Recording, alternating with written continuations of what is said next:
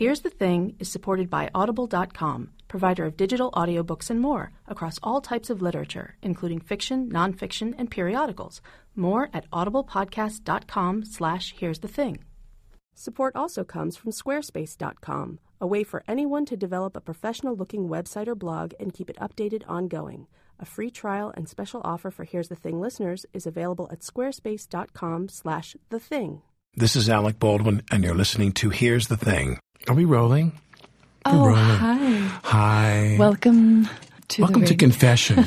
I'm Father Al. What's on your mind, Kristen? I've done a lot of things. Kristen Wiig has indeed done a lot of things. She was a caterer, a waiter, the lady who gave out peach samples at a farmer's market. She's done floral design. She's answered phones at a law firm that lasted a day. But one thing she has done with astounding consistency for much of the past 7 years is make me laugh until tears are streaming down my face. What was your name? Penelope? Well, Kristen Wiig's characters on Saturday Night Live are exercises in juxtaposition. The repulsively friendly Target cashier. Let's see. Sunscreen, nose plugs. I wear nose plugs around the house when my neighbor cooks broccoli. The revolting sex pot. One time when I got really scared, I just ripped my shirt open and did tons of tiny little bounces in a row. Judy, the pathologically nervous travel expert. I'm not nervous. I just changed my mind about doing this. Just kidding. I didn't change my mind. I changed my clothes. Just kidding. My clothes didn't change, but my address did. I now live at 21 Jump Street. Just kidding. I live at Jumpy 1-2 Street. Just kidding. I didn't move, but I can move my body. Look. Just kidding. Lorne Michaels called Wiig one of the top 3 or 4 performers in his show's history.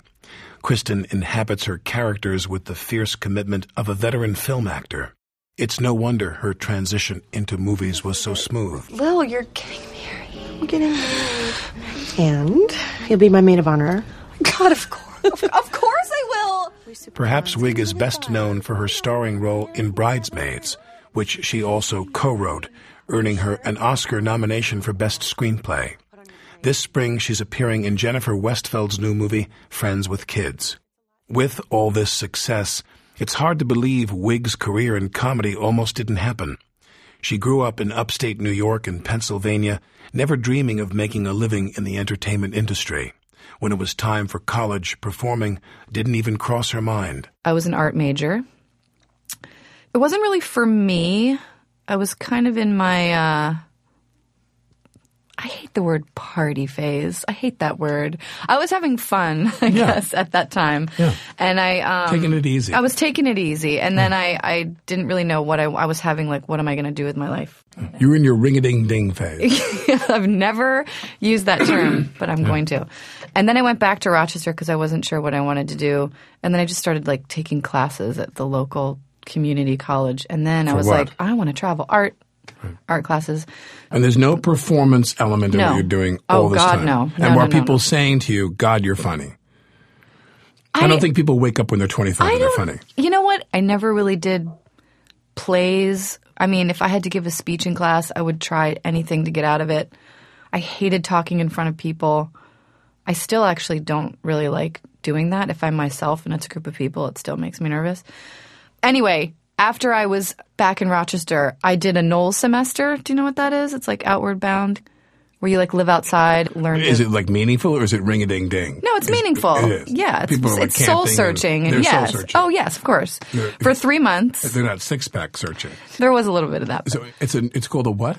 Knowles, National Outdoor Leadership School. You're laughing at me. It's like Outward Bound. Outdoor leadership. I like that. Yeah, it was like you learn how to live outside and like just in case of the apocalypse. Yeah, and if you get lost in the woods, like I would know what to do. And if I was with you, I would bring up this conversation and say you're on your own. Yeah, you go get lost in the woods. I'm going to be in the hotel watching Bridesmaids on pay-per-view. Anyway, long story short, after that, went back to Rochester and then applied to the University of Arizona. Went there for a year. Why there? It was a boyfriend thing. Okay. And then... So you're a pretty normal kid up until now. Pretty normal, yeah. And then? Then I took an acting class. Where? At University of Arizona. You did? My major was studio art, and you could pick 3 different types of art for that major. And it was like sculpture, painting, and I just tried this class called performance art, which was very like... writing poems and doing Karen kind of Findlay. Yes, like very weird light changes and things like that. Which was like my first experience of being on a stage, even though it was like this tiny little box in front of a class. It was literally Acting 101. That was one class. One class. And I was terrified to take it because like I said, I hate standing up in front of people and performing. But something about this class, we learned about improv, and my teacher was really supportive. And at the end of the class, he was just like, have you ever considered doing this? And I was like, no, yeah, right. So it was your teacher that planned it? It was my teacher, yeah. I just kept thinking about it, and I wasn't really happy there. I didn't really like the art program wasn't really for me. I don't want to say I had an epiphany, but I did have one of those moments where I was like looking at myself in the mirror and I was like, what are you doing? What do you want to do? If you could do anything in this world, what would it be? And I was like, I want to move to LA and try to be an actor, which was crazy, but I didn't stop myself. I packed my car like the next day, and my roommate at the time in Arizona lived in Beverly Hills, and she said I could come stay with her. So it all started flowing in that direction. Yeah, I didn't tell my parents that I was leaving you Arizona. You kept sending letters to the post office in Tucson? And I just kept saying, God, it's really hot here. Oh, there's so much sand everywhere. But they're postmarked West Hollywood. Yes, exactly. West Hollywood, Arizona. And when you got there, how quickly did you get into the Groundlings thing? Not quickly, because I moved there and I was like, I need to get... You kind of move at a glacial pace, don't you? You were kind of creeping up on this, weren't you? I got there and I was like, what am I... It's a slow motion epiphany. Yeah, it was an epiv. I got there and I was like, what am I doing? Because LA is a city of actors and performers and writers and filmmakers for the most part. I mean, that's where they all go. And I had zero experience. I wasn't 19, and I just got a job and wasn't really doing anything. Got a job doing what? I worked at Anthropology. Did you? The store, yeah. You sold clothes at Anthropology? Yeah, and I did Or were you security?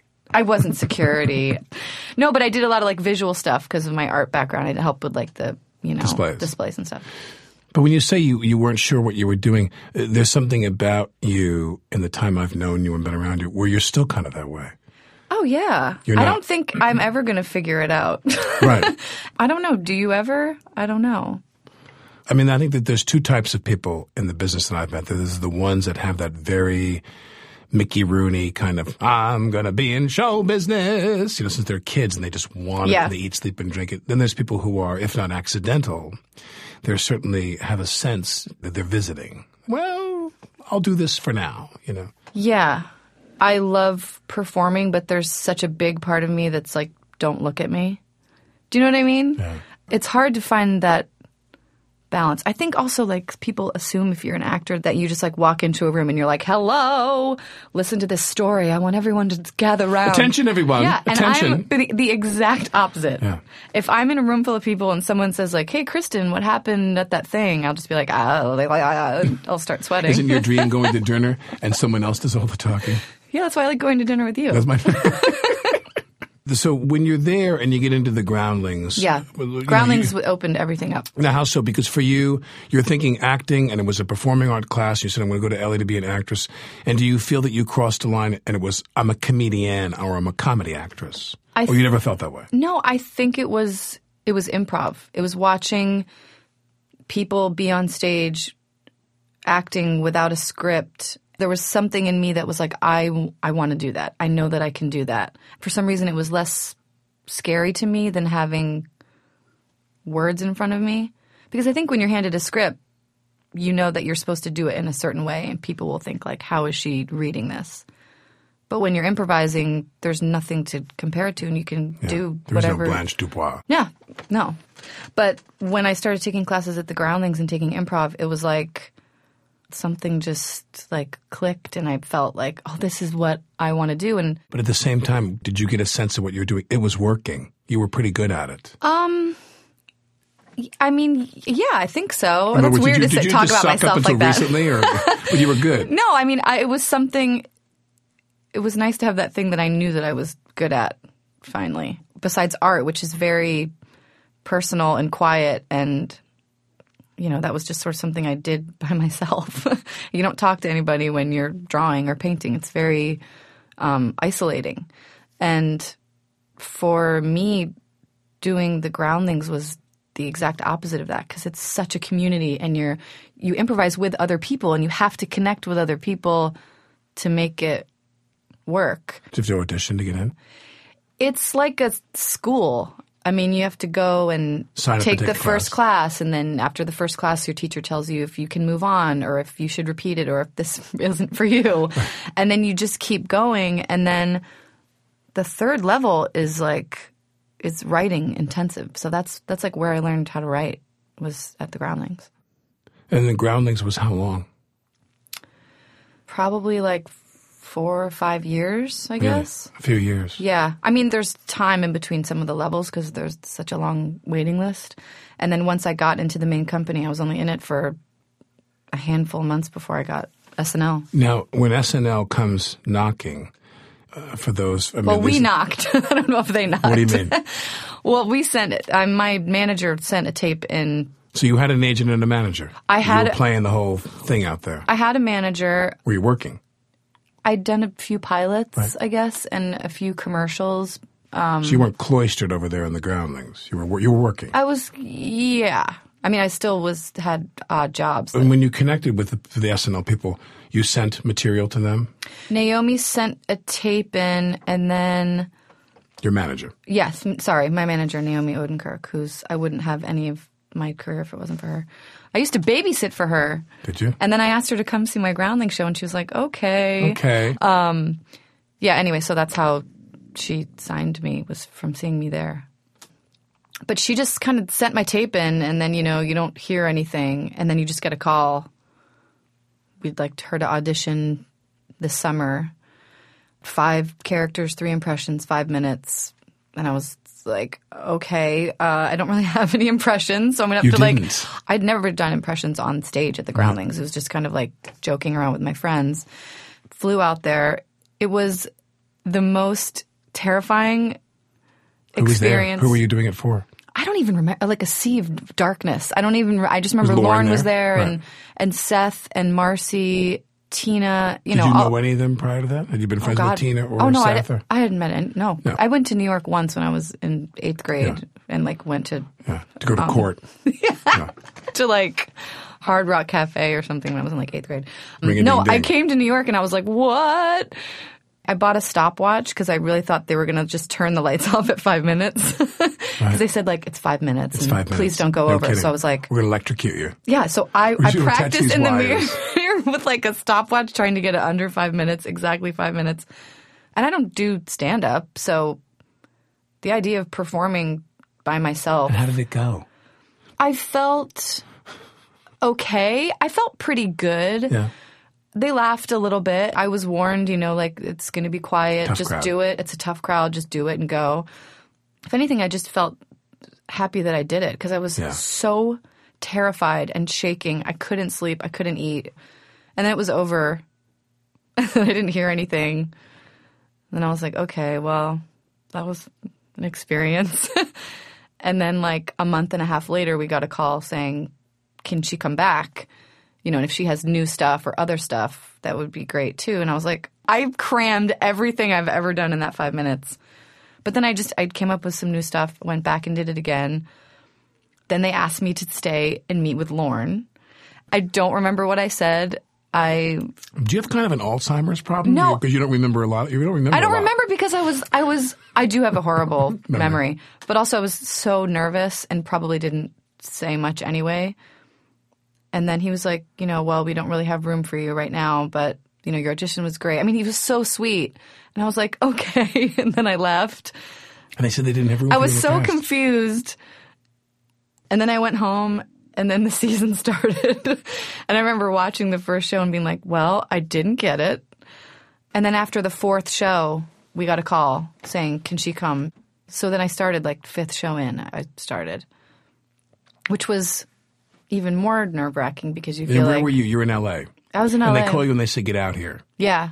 Had you watched the show prior to that? Yeah. Oh, yeah. I'd grown up You had? watching it. Oh, yeah. Especially high school, I remember it was people would watch it and then talk about it. What you remember of high school? Yeah, I don't really remember.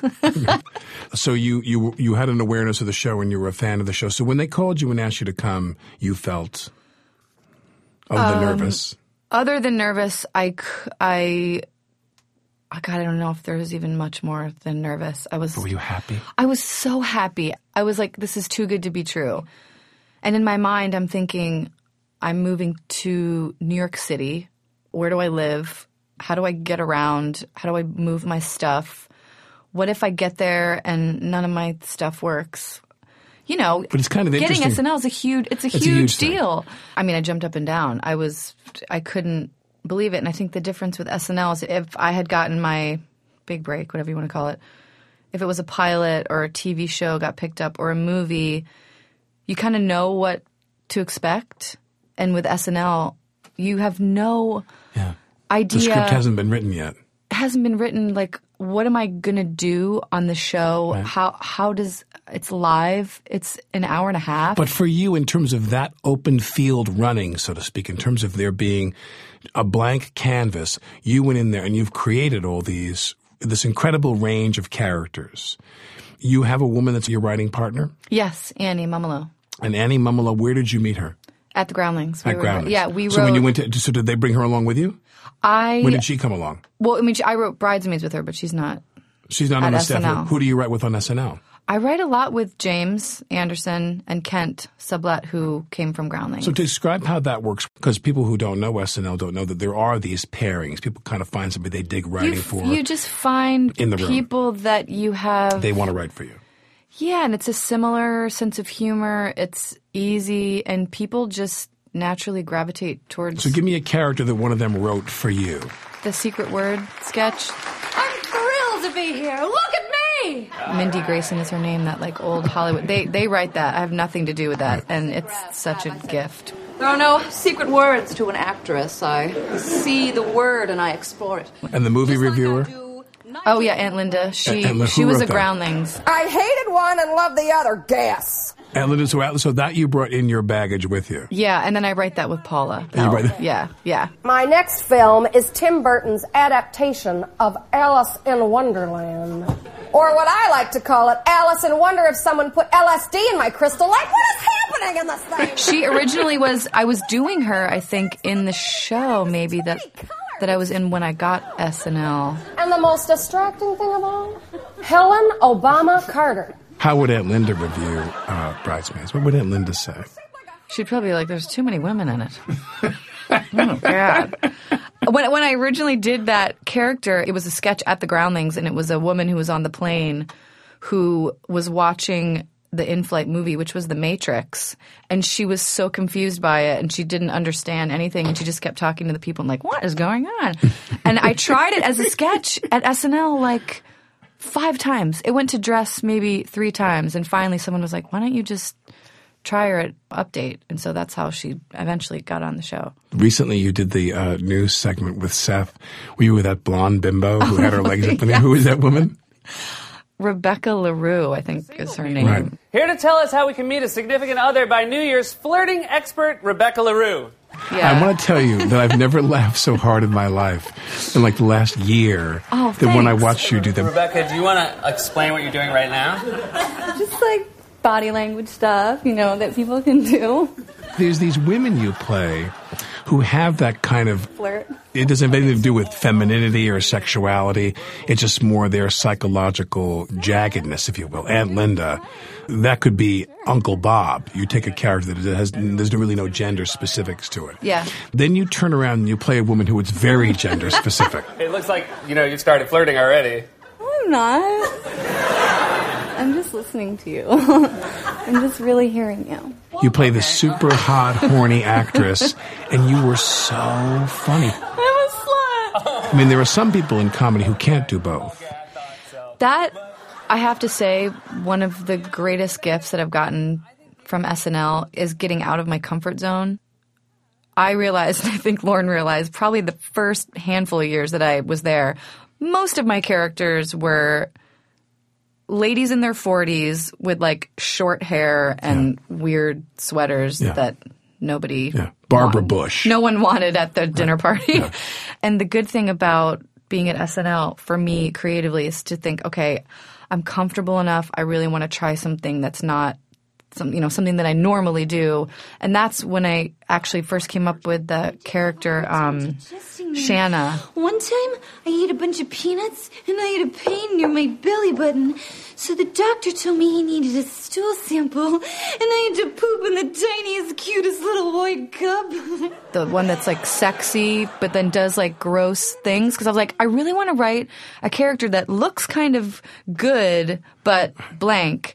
And that's kind of where the flirting lady came from, too. I was like, I just want to try, I didn't really know what that was going to be. I mean, none of it was really on the page when we wrote it. But for you, do you feel like when there's a quotient of a character, which is a sensuous quotient, and you're sending it up, do you realize you could walk out the door tomorrow and probably play that character for real in a straight film?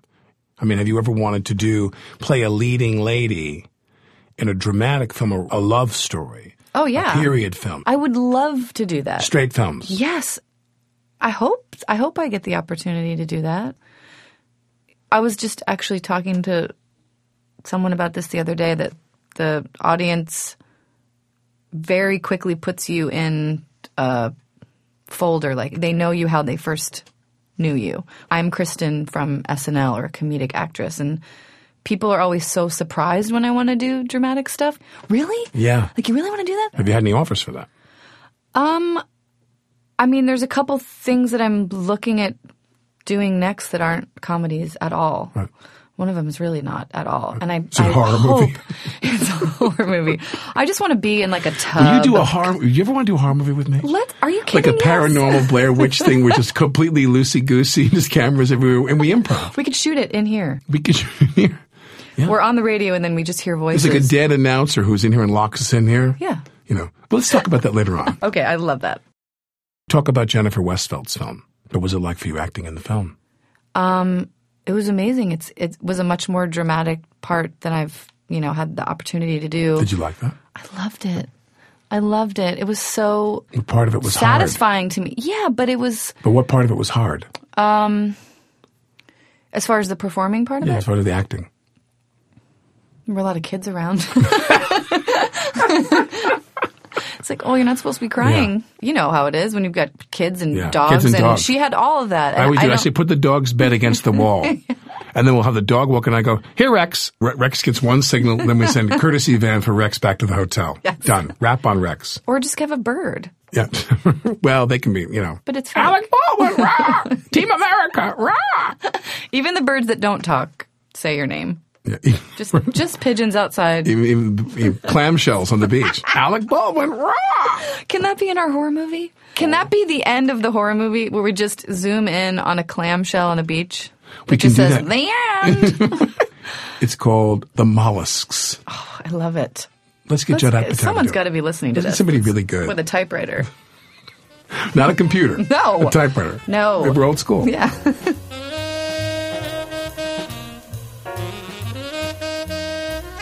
This is Alec Baldwin, and you're listening to Here's the Thing. More coming up in a minute.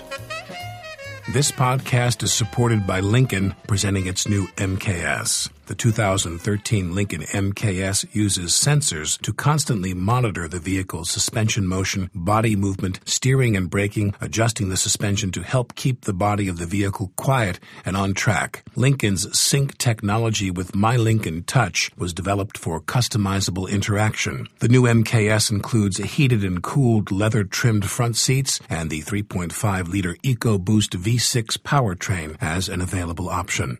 This podcast of Here's the Thing is supported by Squarespace.com, helping to provide a way for anyone to create a professional-looking website or blog. Squarespace has hundreds of professionally designed templates to build a site featuring simple drag-and-drop functionality to customize the site to your needs. A free trial and special offer is available to our listeners at squarespace.com/thething.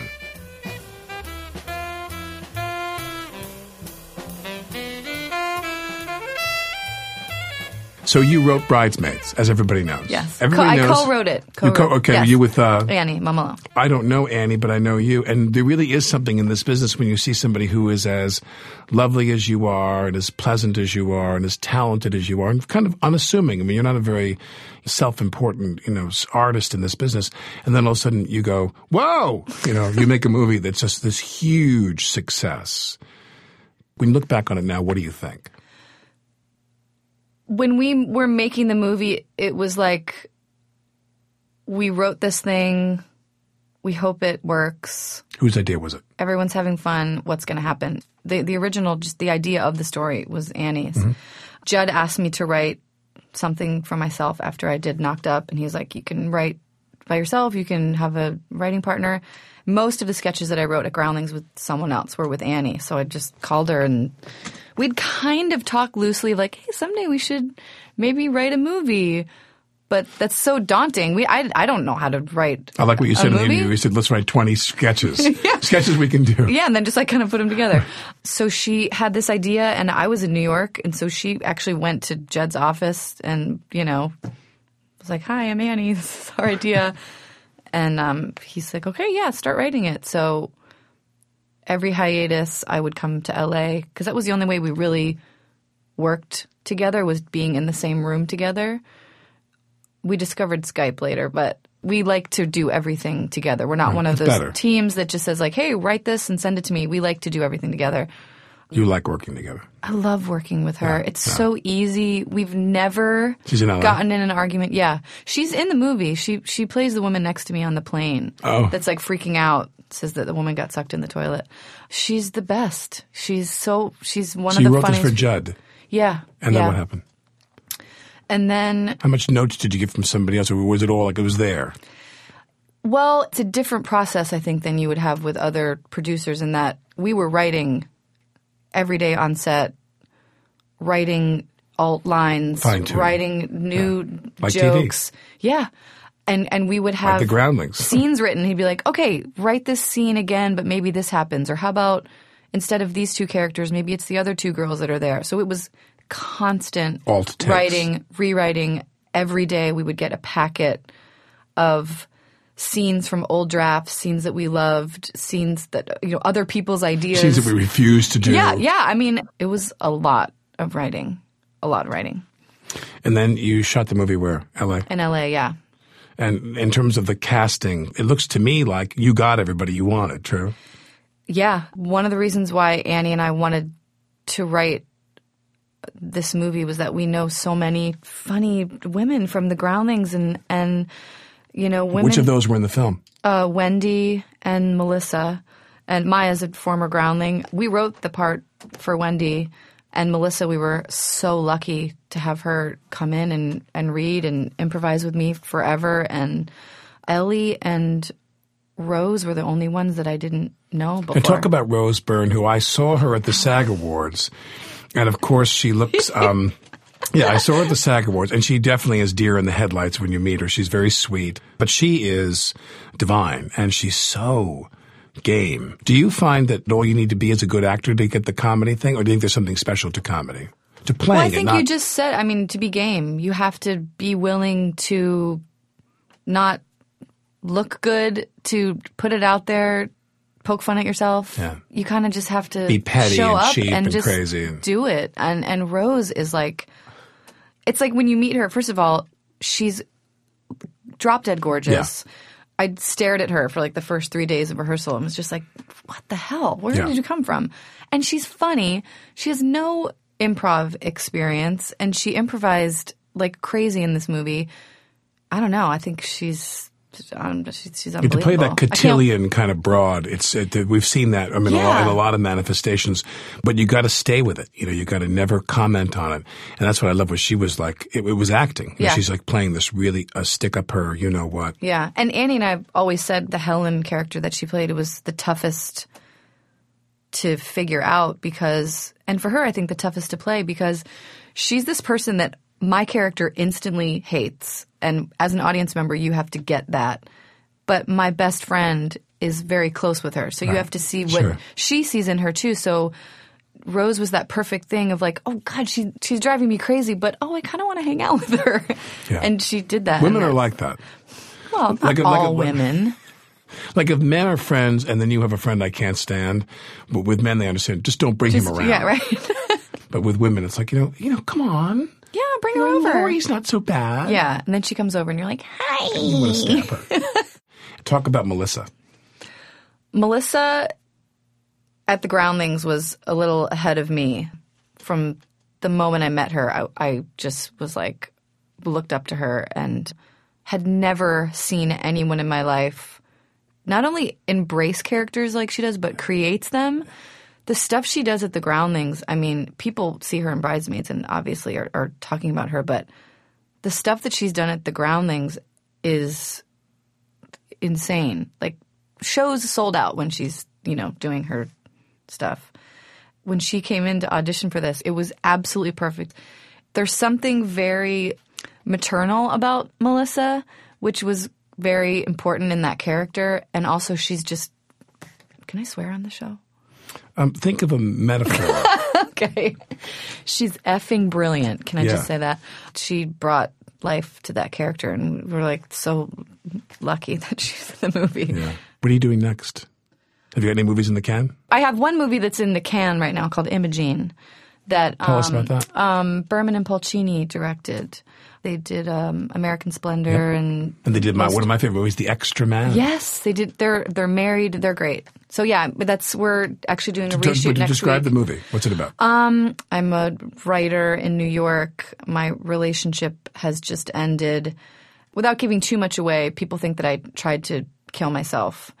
And is it a drama? It's a drama with comedy in it. And then I have to be released to a family member when I'm in the hospital because they don't have enough room in the hospital. And so I have to go home to my mom, who Annette Bening plays. I haven't seen her or talked to her in, 8-10 years. So it's sort of going back home, finding out what's important, that whole kind of thing. I love the script. I'm really excited. I haven't seen the finished product yet, but I'm really excited about it. This is a trite question, but I often think about this myself. Being older than you and coming from a different generation, when I would come in and I would meet people that were not peers of mine, but people that I really admired. But I didn't always work with people that were, on Turner Classic Movies, so to speak. I wasn't making movies with John Garfield, but and William Holden. But when I would meet these people that I deeply admired, it was just such an amazingly resonating experience. And on SNL, you got a different person every week, presumably. Yeah. Who are some of the ones that are most memorable to you that you work with? You were like, I can't believe I'm standing here doing my thing with blank. Well, SNL aside, Annette Bening on this movie, I completely had that with her. I couldn't believe I was doing scenes with her and she was playing my mother. I mean, I can't even. She's very gifted. Yeah. Oh my God, SNL is like every week. Yeah, There's different. But can you think of even one or two that you just went, holy? You. Beep. No, come on. Well, a little bit. True. Steve Martin. Yeah. When I first met him, I was like, oh my gosh, I've watched you and worshipped you. Yeah, for most of my life. And that was pretty crazy. And De Niro, when he hosted, was when he wanders in. It was amazing. Plus, you know what it is? Because you meet people. You go out to parties, whatever, and you meet people. But when people come to SNL, you're seeing such a different side to them because they're not in their element. Some of the more dramatic actors don't have comedy experience.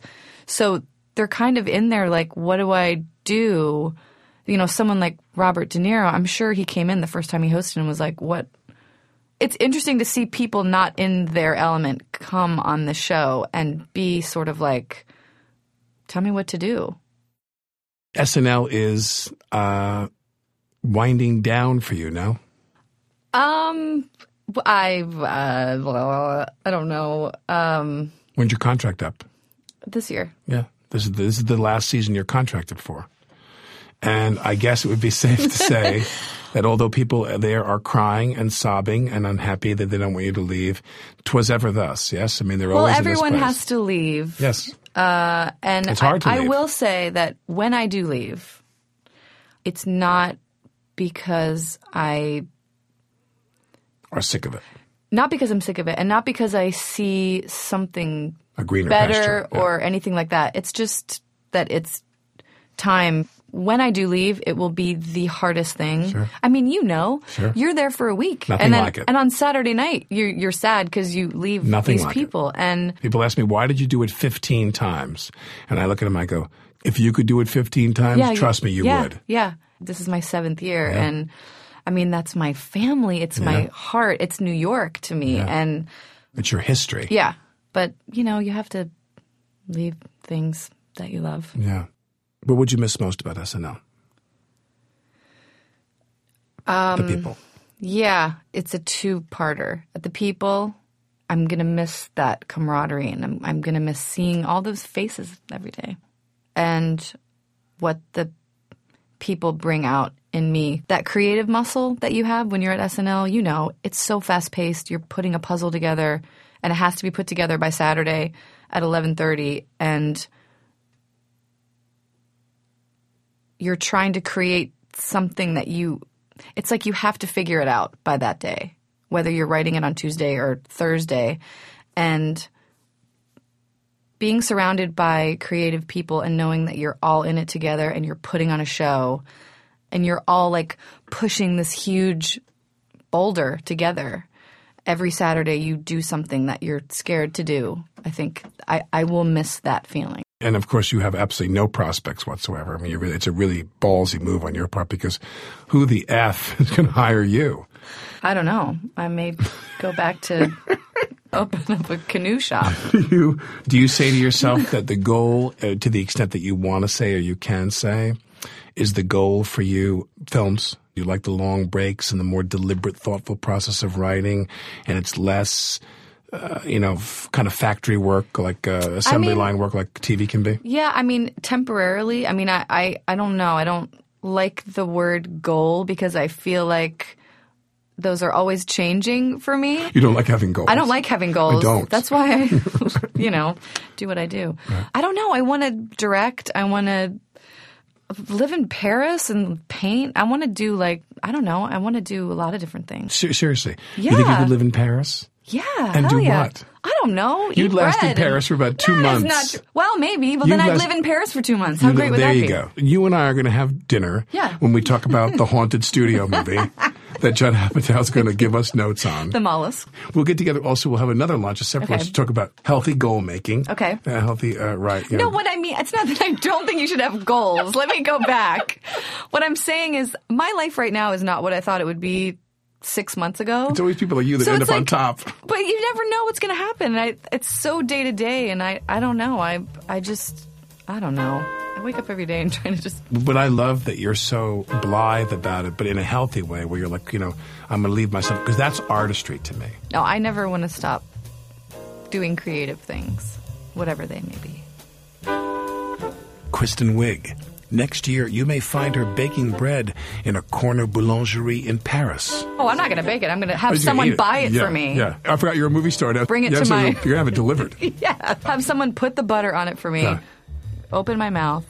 It's all going well. I can't complain. I'm very happy. A happy and seriously funny Kristen Wiig. This is Alec Baldwin, and you're listening to Here's the Thing. Our show is produced by WNYC. Here's the Thing is supported by New York Magazine, presenting Vulture.com, an entertainment website where highbrow meets lowbrow with around-the-clock coverage of movies, TV, music, and beyond.